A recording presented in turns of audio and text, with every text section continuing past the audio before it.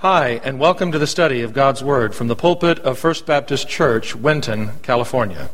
If you'll take your Bibles, we will return to Philippians chapter 1. Philippians chapter 1.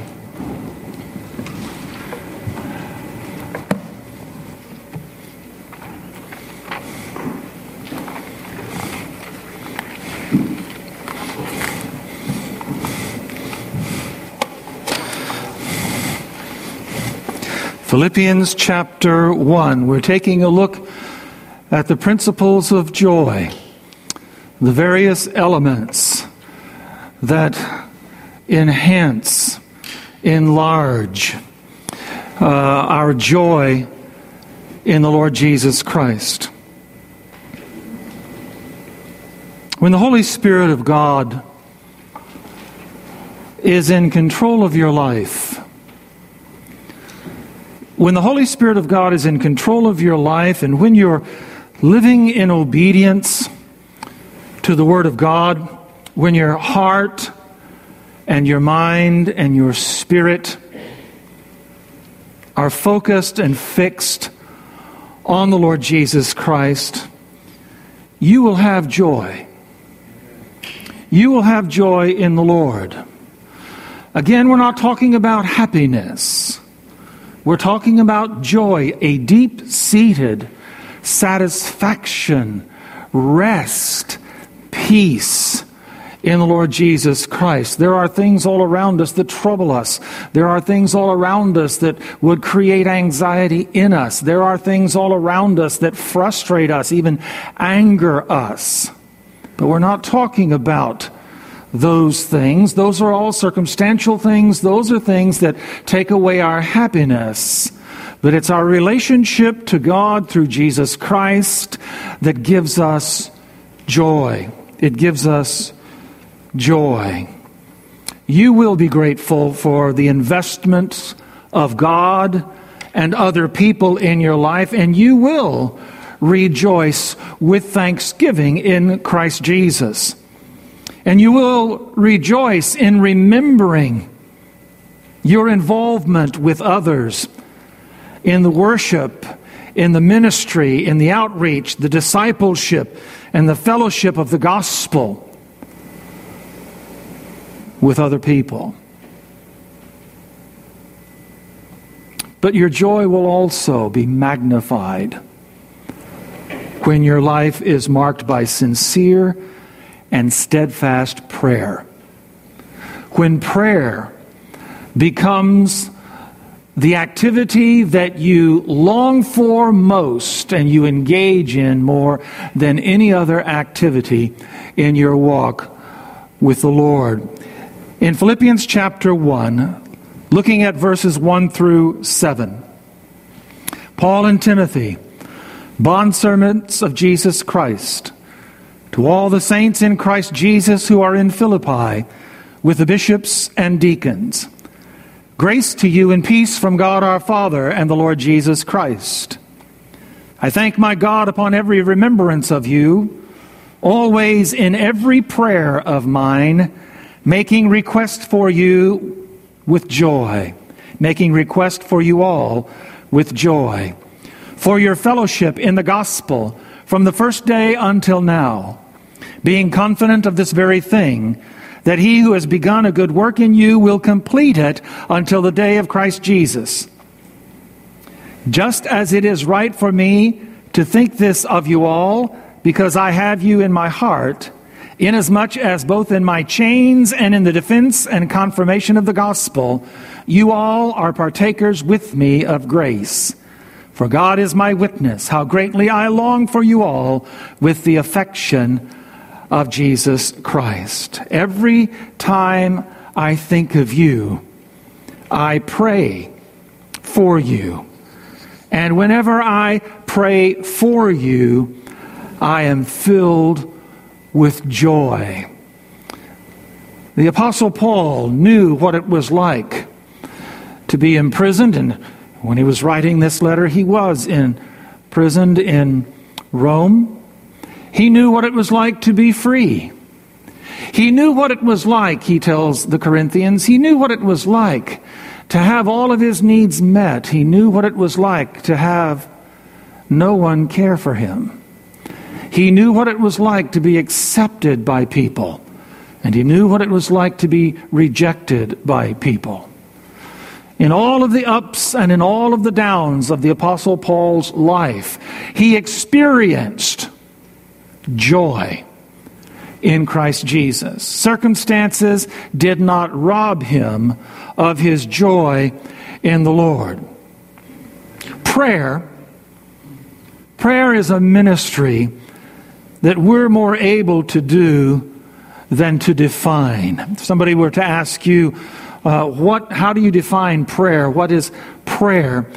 We would probably be more apt to describe to them how we pray, rather than to define what prayer really is. But simply put, prayer is conversation with our Heavenly Father. Prayer is conversation with our Heavenly Father. It's not talking to God. It is talking with God. It is talking with God. In prayer, God listens to us as we speak to Him, and we listen to God as He speaks to us. It is conversation with our Heavenly Father. Oswald Chambers wrote, "Prayer does not fit us for the greater work." And sometimes that's how we pray. We pray that God will make us ready. We pray that God will make us able. We pray that God will open doors. We pray that God will do this and God will do that so that we can go out and be what God wants us to be. Oswald Chambers says, prayer does not fit us for the greater work. It is the greater work. It is the greater work. E.M. Bounds, one of the great prayer warriors of several generations ago, he wrote, "Prayer should not be regarded as a duty which must be performed, but rather as a privilege that's to be enjoyed." Prayer is not a duty that we must do. It is a privilege that we want to do. Martin Luther, the great reformer, way long ago, back in the 15th and 16th century, Martin Luther said, to be a Christian without prayer is no more possible than to be alive without breathing. To be a Christian without prayer is no more possible than to be alive without breathing.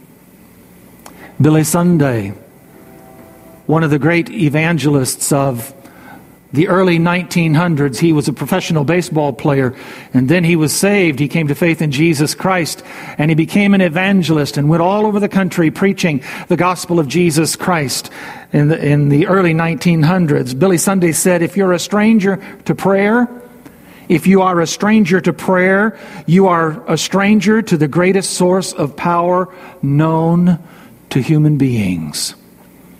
If you're a stranger to prayer, you're a stranger to the greatest source of power known to human beings. Someone wrote, I don't have his name or her name, but someone wrote these words: if you only pray when you're in trouble, you're in trouble. If you only pray when you're in trouble, you're in trouble. Let me ask you the question, how do you speak to God? And how does God speak to you? I've had some Christian people tell me, I pray, but I don't hear God. I don't hear God speaking to me. And they wonder if there is something wrong in their faith. They wonder if there is something wrong in their relationship to God. How do you speak to God? And how does God speak to you? I was talking to a friend this past week, and that same question came up. He asked me, he said, I have a problem with having a specific time and a specific place for a prayer time. Some people have like 5 o'clock in the morning, some people have like 8 o'clock, some people have a little bit later on. That's when they step aside and they have time to read their Bible and to pray. And he said, how do you pray? And how often do you pray? And my answer to the individual was, I pray the moment I wake up in the morning, even before I get out of bed. I'm talking with the Lord. And I talk to the Lord all day long. My heart, my spirit is in a constant state of communicating with the Father. Does He speak to you? He asked. Yes, He speaks to me. Well, how does He speak to you? And I shared with him what I'm going to share with you right now. Rarely does anyone hear the voice of God with the physical ear. Rarely does anyone hear the voice of God with their physical ear.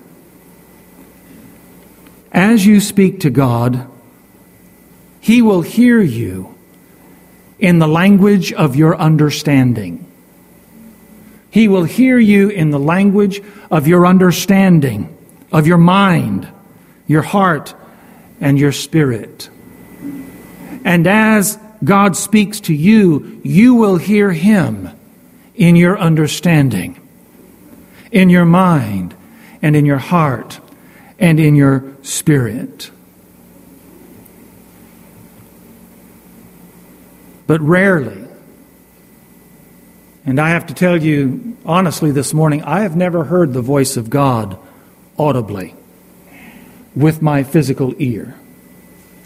But I hear the voice of God every day and all throughout the day as He speaks to my understanding, as He addresses who I am and what I'm going through and the needs that I have and the issues that I face, by strumming the heartstrings, by speaking to my understanding, by moving in my spirit.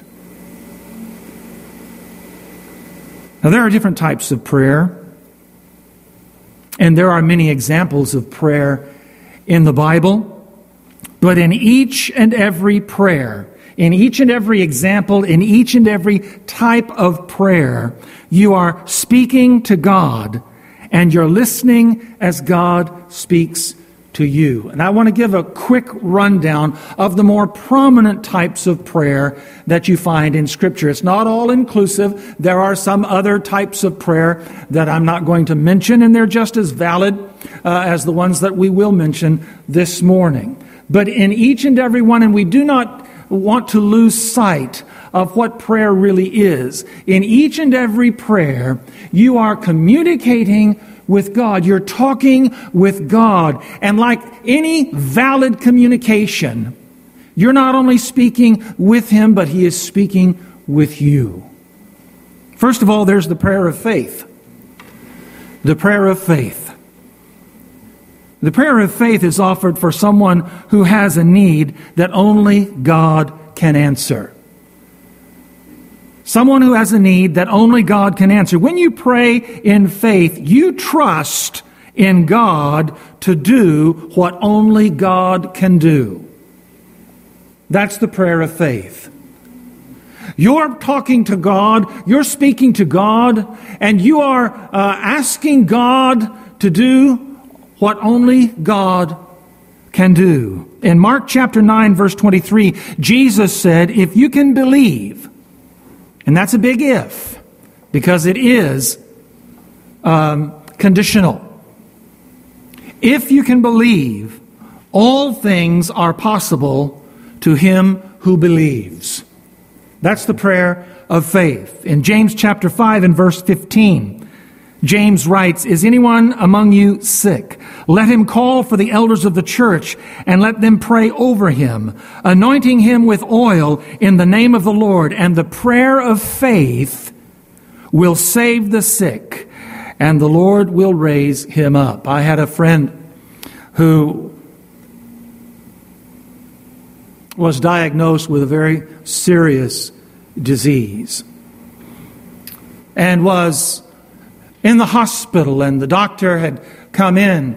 This was back before COVID, and I was sitting in the room with this dear friend, and we were talking, and the doctor came in, and the doctor said, "I'm sorry to tell you this, but you have such and such a disease, and it's not looking good.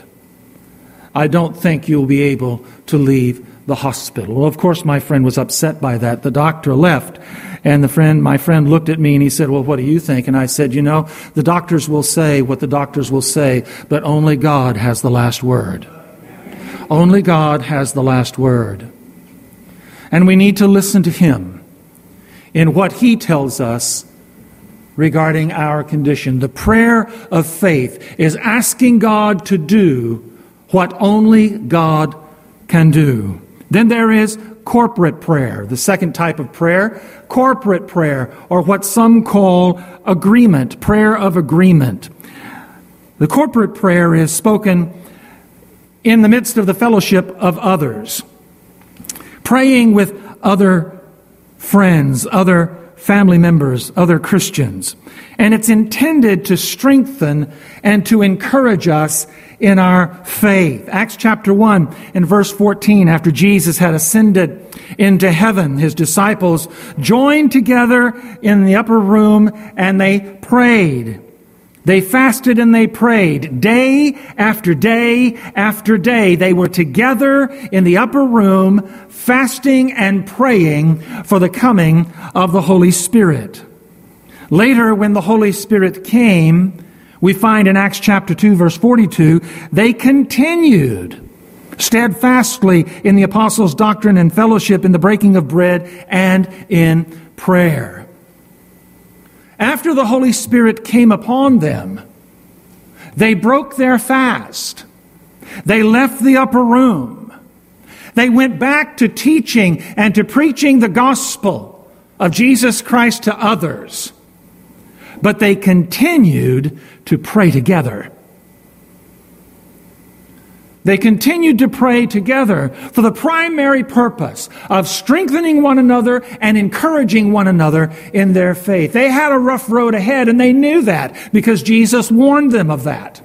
They were going to be facing many difficulties. There were going to be many needs brought into the church through people who were being saved by the preaching of the gospel. And they were going to need wisdom, and they were going to need expertise and ability and resources to be able to minister to the many hundreds of people coming to the faith. But they were also going to be facing people who would oppose them.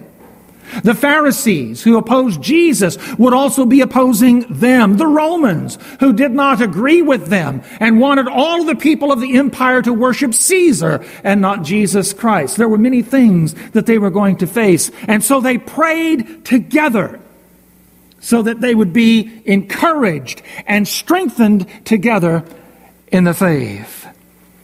Third is the prayer of supplication. And you find that word from time to time in Scripture. The word supplication simply means requests. It is the prayer of requests. It's the most common prayer that people pray. But what is it? The prayer of supplication, or the prayer of requests, is not presenting to the Lord a laundry list of wants. It's not coming before the Lord and saying, "Lord, I need this and I need this, and if I had a little bit more money at the end of the month than month at the end of the money," or "Lord, I need a promotion," or "Lord, I wish you would do this," or "I wish you would do that," so on and so forth. The prayer of request is not presenting to the Lord God a laundry list.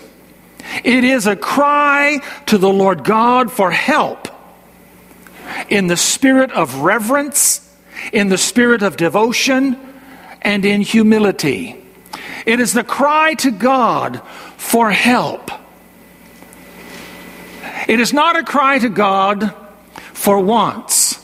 It is a cry to God for needs. In Philippians chapter 4 and verse 6, you look at it right there. The Apostle Paul says in chapter 4, verse 6, be anxious for nothing. The word anxious means what? To be anxious means what? To worry. And Scripture tells us that worry or anxiety is the opposite of faith. Worry and faith do not mix. For one to be anxious and for one to worry means they are lacking in their faith. Their faith is not a strong faith. Paul says in chapter 4, verse 6, be anxious for nothing, but in everything. Everything. Not just the religious things, not just the spiritual things, not just the financial things, not just the relationship things, not just the vocational things, but in everything by prayer and supplication with thanksgiving, let your requests be made known to God. Bring them to the altar and present them to the Lord Jesus Christ in prayer. Cry out to the Lord for help in those times of need. After putting on the spiritual armor of God and standing against the forces of Satan, the Apostle Paul said in Ephesians chapter 6 and verse 18, pray always with all prayer and supplication, making requests in the Spirit, being watchful to this end with all perseverance and supplication for the saints. And that brings us to the fourth type of prayer you find in Scripture, and that's the prayer of thanksgiving. The prayer of thanksgiving expresses gratitude to God for what He's done in our lives. It is expressing gratitude not only to God, but expressing to God our gratitude for what He has done and for what other people have done in our lives. Turn to Psalm 100. Let's go back to the Old Testament. Psalm 100. I want us to read this psalm together.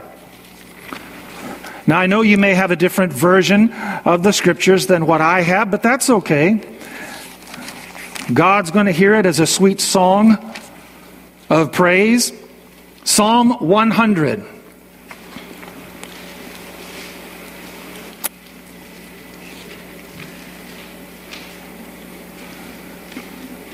Psalm 100. It's only 5 verses, but boy, what 5 verses they are. Let's read it together, all right? Are you there? Everyone there? Let's read it. Make a joyful noise to the Lord, all you lands. Serve the Lord with gladness. Come before His presence with singing. Know that the Lord, He is God. It is He who has made us and not we ourselves. We are His people and the sheep of His pasture. Enter into His gates with thanksgiving and into His courts with praise. Be thankful to Him and bless His name.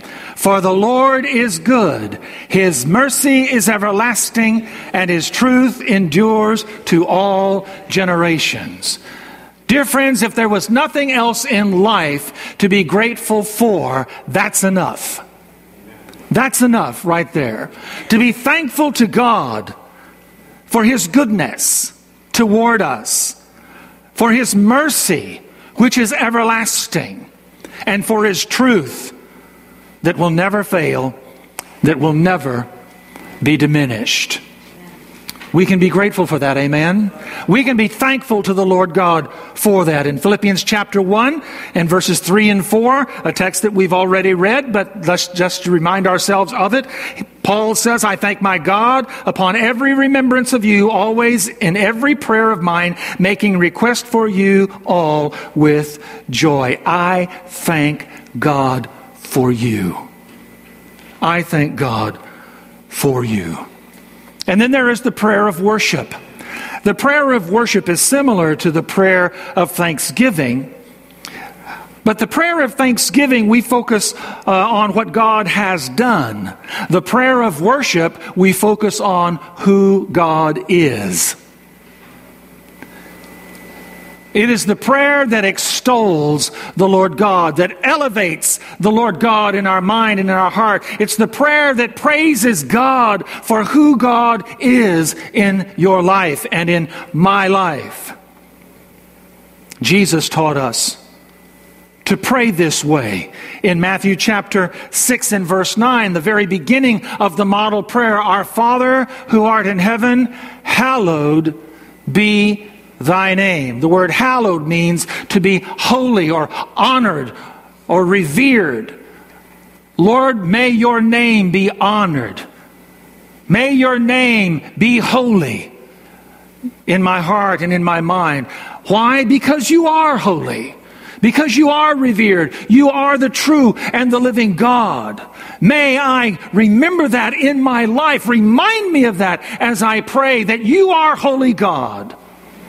So I pray the prayer extolling you for your holiness, for who you truly are. In Psalm 104 and verse 1, the psalmist writes, Bless the Lord, O my soul. O Lord my God, you are very great. You are clothed with honor and with majesty. Remembering who God truly is. In 1 Kings chapter 8, verses 22 through 24, when King Solomon completed the temple in Jerusalem, and when he brought the Ark of the Covenant into the Holy of Holies, he stood then before the altar of the Lord outside in the courtyard of the priests. He stood before the altar of the Lord in the presence of all of the assembly of Israel, and he lifted his hands up to heaven, and he prayed this prayer, Lord God of Israel, there is no God in heaven or above or on earth below like you.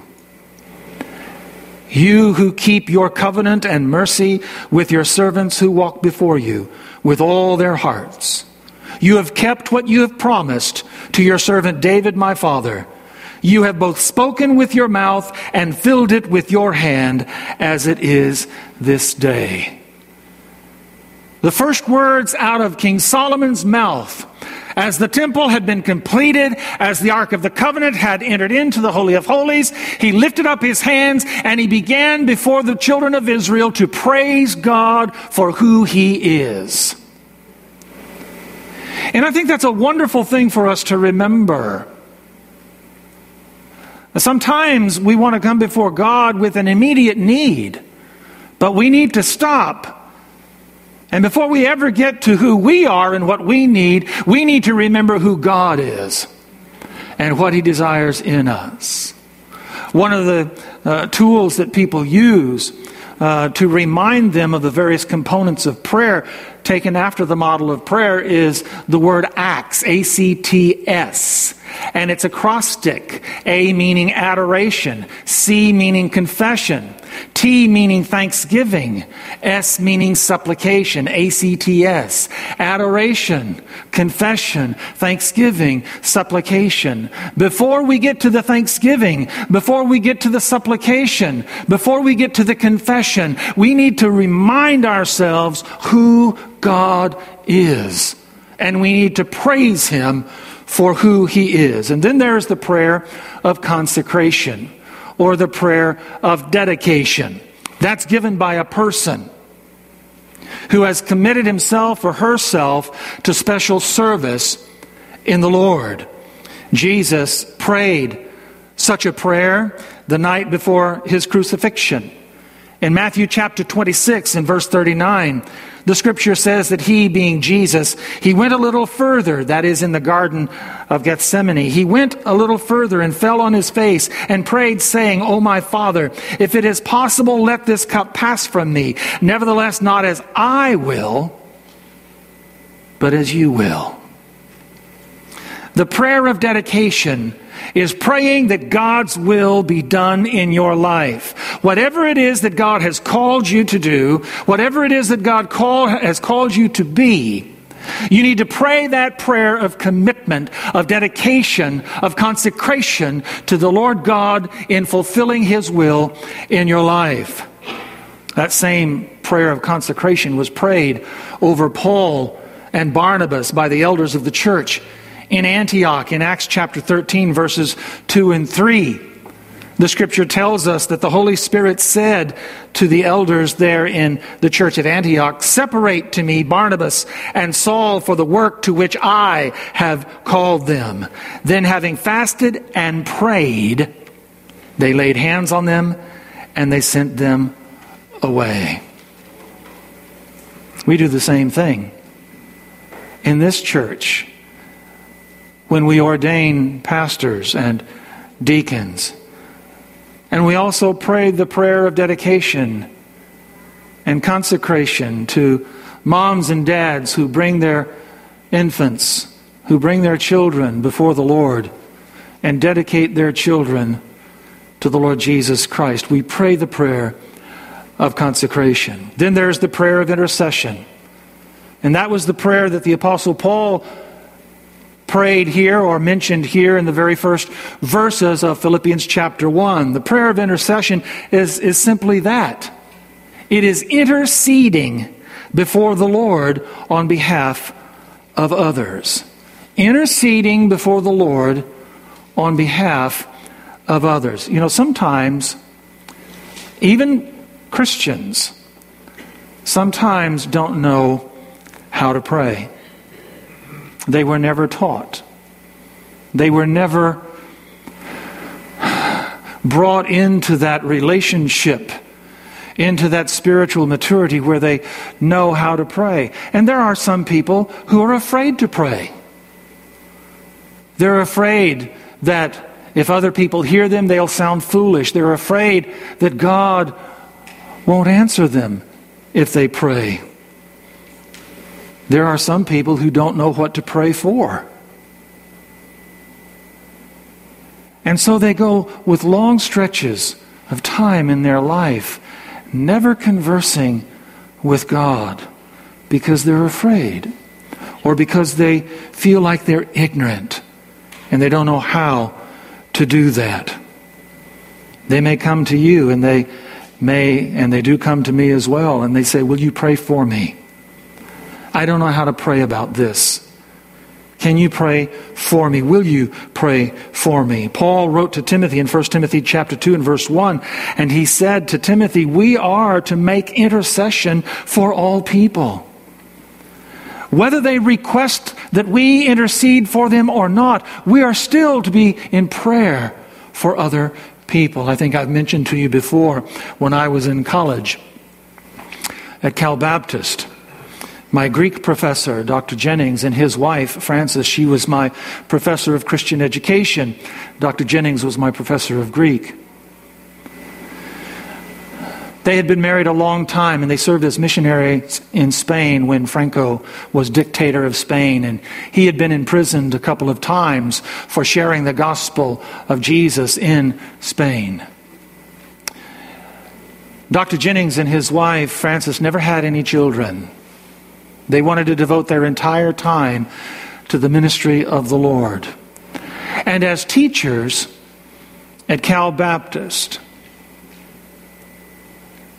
they would never attend any events or any meetings after 6 o'clock in the evening. They would go to bed at 6 o'clock in the evening, and they would get up at 2 o'clock in the morning, every morning. And they would pray for each one of their students by name. And they had several classes that they taught during a semester. I think Dr. Jennings had like 4 or 5 classes, and Mrs. Jennings had 3 or 4 classes in religious ed. But they would pray for each and every one of their students by name. And I asked Mrs. Jennings, because we were close, Dr. Jennings and I were close as well, "Why do you do that? Why do you go to bed at 6 and get up at 2 to pray for each of your students by name?" And she said, "Because at that time, there's nobody calling us, and there's nobody coming by and knocking on the door. There are no interruptions, so we can focus our full attention in prayer for our students." And I thought, wow, what a wonderful thing that there would be individuals, highly intelligent individuals, and very active individuals in their educational work and so on and so forth, that they would take such a large block of time and they would pray for each student by name. John chapter 17 is a prayer of intercession. It's Jesus praying for his disciples, not just the 12 that were there with him, but for all of the disciples that would come after them. He prayed for you. He prayed for me in the garden in John chapter 17. In Luke chapter 22, verses 31 and 32, Jesus approached Simon Peter. And he told Simon, he said, "Simon, Simon, indeed Satan has asked for you, that he may sift you as wheat. But I have prayed for you. I have prayed for you, that your faith would not fail. And when you have returned to me, strengthen your brethren." Can you imagine that? Jesus, if you had been Peter, Jesus walking up to you and saying, "Simon, I have prayed for you." But let me share with you, Jesus is before the throne of God, interceding for you right now. He's praying for you right now. He knows you better than you know yourself. He knows what you're going through this very moment. He knows what you're going to face in the next hour. He knows how the day is going to end. And He knows what the week is going to look like before you even embark on another day this week. He knows everything ahead of you. He knows everything in you. He knows everything behind you. And He stands before the Father and He prays for you by name. That sends chills up and down my spine.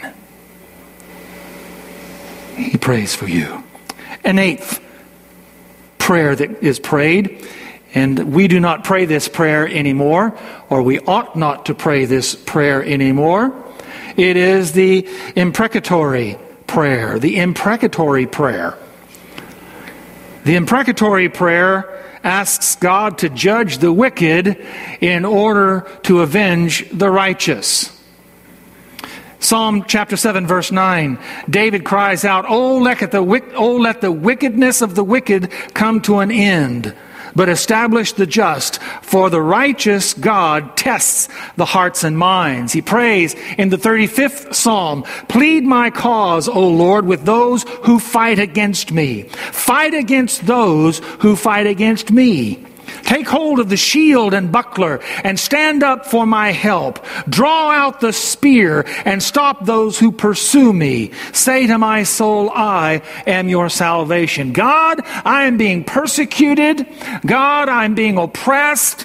God, I am being beaten down by those who hate me, who do not desire for me to be their king, those who rail against me. And I want you, God, I want you to open a can of whoop up on them and put them in their place. Exalt me over those who hate me. And I know some people who pray that kind of prayer today, but that is not a Christian prayer. That is not a Christian prayer. That is not a prayer that Christians are to pray today. Jesus said in Matthew chapter 5, verses 44 and 45, "Love your enemies. Bless those who curse you. Do good to those who hate you. And pray for those who spitefully use you and persecute you, that you may be sons of your Father in heaven." Jesus and His disciples were going through Samaritan territory, and they came to one village, and the people of the village rebuked Jesus and His disciples, and they would not allow Jesus and His disciples to stop there. They wouldn't open their arms up and receive them. And so James and John came up to the Lord and they said, "Shall we call down fire from heaven and destroy this Samaritan village for being unfriendly to us?" And Jesus said to these two disciples, "You do not know what manner of spirit you are. For the Son of Man did not come to destroy men's lives, but to save them."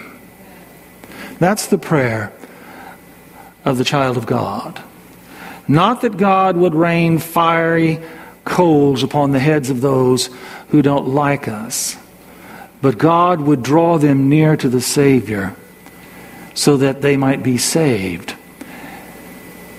Someone told me the best way to make an enemy your friend is to bring them to faith in Jesus Christ.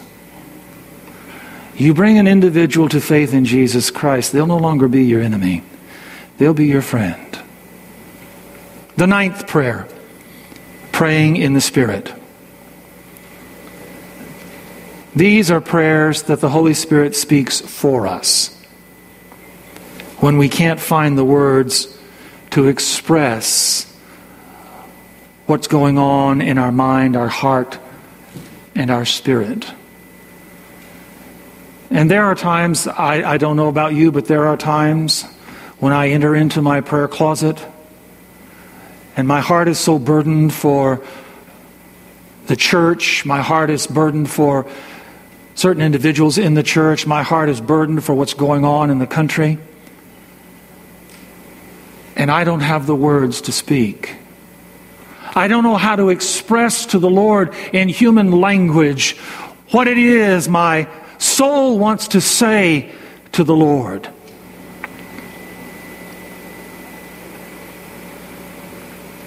And all too often, I will just sit in silence. And the Holy Spirit will speak through me. The Holy Spirit will be able then to interpret the trauma of my spirit and translate that into the language that the Father will hear. Romans chapter 8, verses 26 and 27. Let me read it to you in the Contemporary English Bible. It makes more sense to you. The Apostle Paul says, in certain ways we're weak, but the Spirit is here to help us. For example, when we don't know what to pray for, the Spirit prays for us in ways that we cannot put into words. All of our thoughts are known to God, and He can understand what is in the mind of the Spirit as the Spirit prays for God's people. Now, I'm not going to say that those times in my prayer closet I'm actually speaking in a prayer language, or I'm speaking in tongues or anything of that nature. But what I am saying is, when I am unable to speak because of the trauma of the Spirit, the Holy Spirit speaks for me. And He speaks to the Father through me, because I just cannot find the words to speak. Now, there are other types of prayer in Scripture, and there are other examples of prayer in Scripture, but these are the biggies. But again, I want to remind us that it's not the issue to know the types of prayers or even the examples of prayer that are in the Bible. The issue is that we pray. The issue is that we pray. Just to know the theology of prayer doesn't cut it in the Spirit's work in our lives. We must not only know, but we must also do. Jesus said, and as He was closing out the Sermon on the Mount, "You who hear my words but do not do them are like a person who builds his house, his life upon the sand. And when the storms of life come and the winds blow and the waves crash against the house, it falls. Great is the destruction of it. But those who hear my words and do what I say, he builds his house upon the rock. And when the storms of life come, when the waves crash against it, when the winds blow, the house or the life stands, because he's building his life in obedience to what the Lord has said." We are to pray every day, and we are to pray throughout the day. Let me briefly give you 4 reasons why, very quickly. First of all, prayer enables our relationship to the Lord to mature. And I will guarantee you this, my friends. If you're not engaging in prayer, in conversation with God on a daily basis, you are stunting your spiritual growth. You are not pressing on to spiritual maturity as you should be, as God would have you. We must pray every day. We must converse with God every day. We must listen as God speaks to us, as we speak to Him, so that our spirit will mature in Him. When people, let me put it in practical terms. How many of you are in a relationship with another person? How many of you are in a relationship with another person? Some of you are not in a relationship with anybody. I feel sorry for you. You are an island unto yourself. Woe is you, as Dr. Ortegon would say. We all have friends. We all have acquaintances. We have business associates. We have school chums. We have spouse. We have children, so on and so forth. We're all in a relationship with other individuals. When people do not communicate with each other in their relationships, that relationship becomes strained. And if that lack of communication persists, that relationship is over. That relationship will end. And the same is true in our relationship with God. Personal prayer is imperative for our relationship to God to thrive and for our spirit in Christ Jesus to mature. Second, prayer releases the power of God in our lives. Prayer releases the power of God in our lives. In James chapter 5, verses 13 through 16, I want you to listen to the powers that are activated in one's prayer life. James chapter 5, verses 13 through 16. He says, "Is anyone among you suffering?" And suffering here does not necessarily mean suffering with an ailment, suffering with a disease. It just means suffering in general. Suffering financial setback, suffering family problems, suffering vocational problems, suffering relationship problems, suffering persecution. Is anyone among you suffering? Let him pray. Is anyone cheerful? Let him sing psalms. Is anyone among you sick? And we have a lot of people among us who are sick. Let him call for the elders of the church and let them pray over that individual, anointing him with oil in the name of the Lord. And the prayer of faith will save the sick, will promote healing in the life of the one who is sick. And the Lord will raise him up. If anyone has committed sins, he will be forgiven. Confess your trespasses one to another, pray for one another, that you may be healed. The effective, fervent prayer of a righteous man avails much. In other words, it has great strength. Anybody suffering? Anybody sick? Anybody struggling with sin? Anybody have needs in their lives that you can't find answers to, you cannot find resources? James says, pray. Pray the prayer of faith. Get together. Call the elders. Call other people. And have them come and pray with you. Because in prayer, the power of God is released in your life. In the life of the fellowship. Third, prayer gives us spiritual comfort and peace. Prayer gives us spiritual comfort and peace. The Psalms. The Psalms are not only the songs of the Hebrew people, they're also prayers that are put to music. Sometimes when I'm not able to pray because I'm upset or I'm depressed or I'm discouraged, I turn to the Psalms and I read the Psalms. I start reading through the Psalms. It's amazing. It's amazing how much I can identify with David, with Moses, with Heman the Ezrahite, with Ethan the Ezrahite, with Solomon, with Asaph, with the sons of Korah, who wrote the Psalms. They're people just like me. It's uncanny how God allowed these individuals to write these words down, because I find so much comfort and so much peace in them.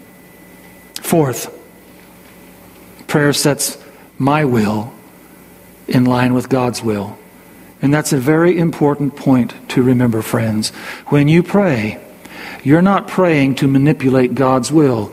You're not praying to strong-arm God to do what you want Him to do. When you pray, it's the Holy Spirit of God putting you in line with God's will, not vice versa. Putting you in line with God's will. Nancy and I pray every morning for our family, for our friends, for our church. We pray that God will give us our marching orders for the day. And then all through the day, my heart and my mind and my spirit continually seeks God's will in everything that I face during the day. Appointments, assignments, activities, even in my downtime. I'm still seeking the Lord for what it is He would have me do. It is only, and listen, it is only when I stop seeking God's will during the day that I lose sight of how I am to use my time, my energy, my resources, and how I spend my time. In other words, when I stop seeking the Lord and His will for my life, that's when I start getting into trouble. That's when I start finding that my life is opened once again to the influence and the interference of Satan. That's why Jesus told us to pray. Father in heaven, your name be honored. Your kingdom come, your will be done on earth as it is in heaven. I want to know your will for my life in my situation right now. I cannot know God's will if He and I are not in communication with each other. Finally, our joy in Christ Jesus is increased when we pray. The Apostle Paul wrote, "Every time I think of you, I pray for you. And whenever I pray for you, I am filled with joy." In 1876, and I'll close with this. In 1876, a woman by the name of Mary A. Kidder wrote these words. And it became a song that I used to love to sing when I was a small child back in the country church, Evening Shade Church in Arkansas. Ere you left your room this morning, did you think to pray? In the name of Christ our Savior, did you sue for loving favor as a shield today? When you met with great temptation, did you think to pray? By His dying love and merit, did you claim the Holy Spirit as your guide and stay? When your heart was filled with anger, did you think to pray? Did you plead for grace, my brother, that you might forgive another who had crossed your way? When sore trials came upon you, did you think to pray? When your soul was bowed in sorrow, balm of Gilead did you borrow at the gates of the day? Oh, how praying rests the weary. Prayer will change the night today. So when life seems dark and dreary, don't forget to pray. Let's stand together. David, come and lead us in a song. Living for Jesus, a life that is true, serving to please Him in all that I do, yielding allegiance, glad-hearted and free.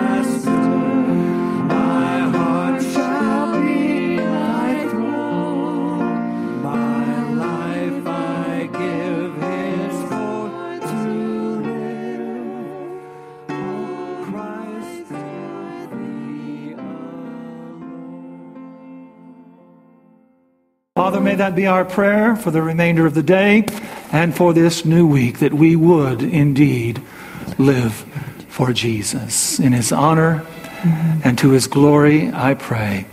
Amen. The Bible says, if you confess with your mouth the Lord Jesus and believe in your heart that God has raised Him from the dead, you will be saved. If you've never trusted in Jesus Christ as your personal Lord and Savior, we invite you to call on Him now and through a simple prayer of faith, give your life to Him. If you're not attending a church that honors the Bible as the Word of God, we encourage you to locate and begin attending such a church in the area where you live. The message you have just heard was preached from the pulpit of First Baptist Church, Winton, California. For more information on the ministry of First Baptist Church, Winton, please visit our website at wintonchurch.org.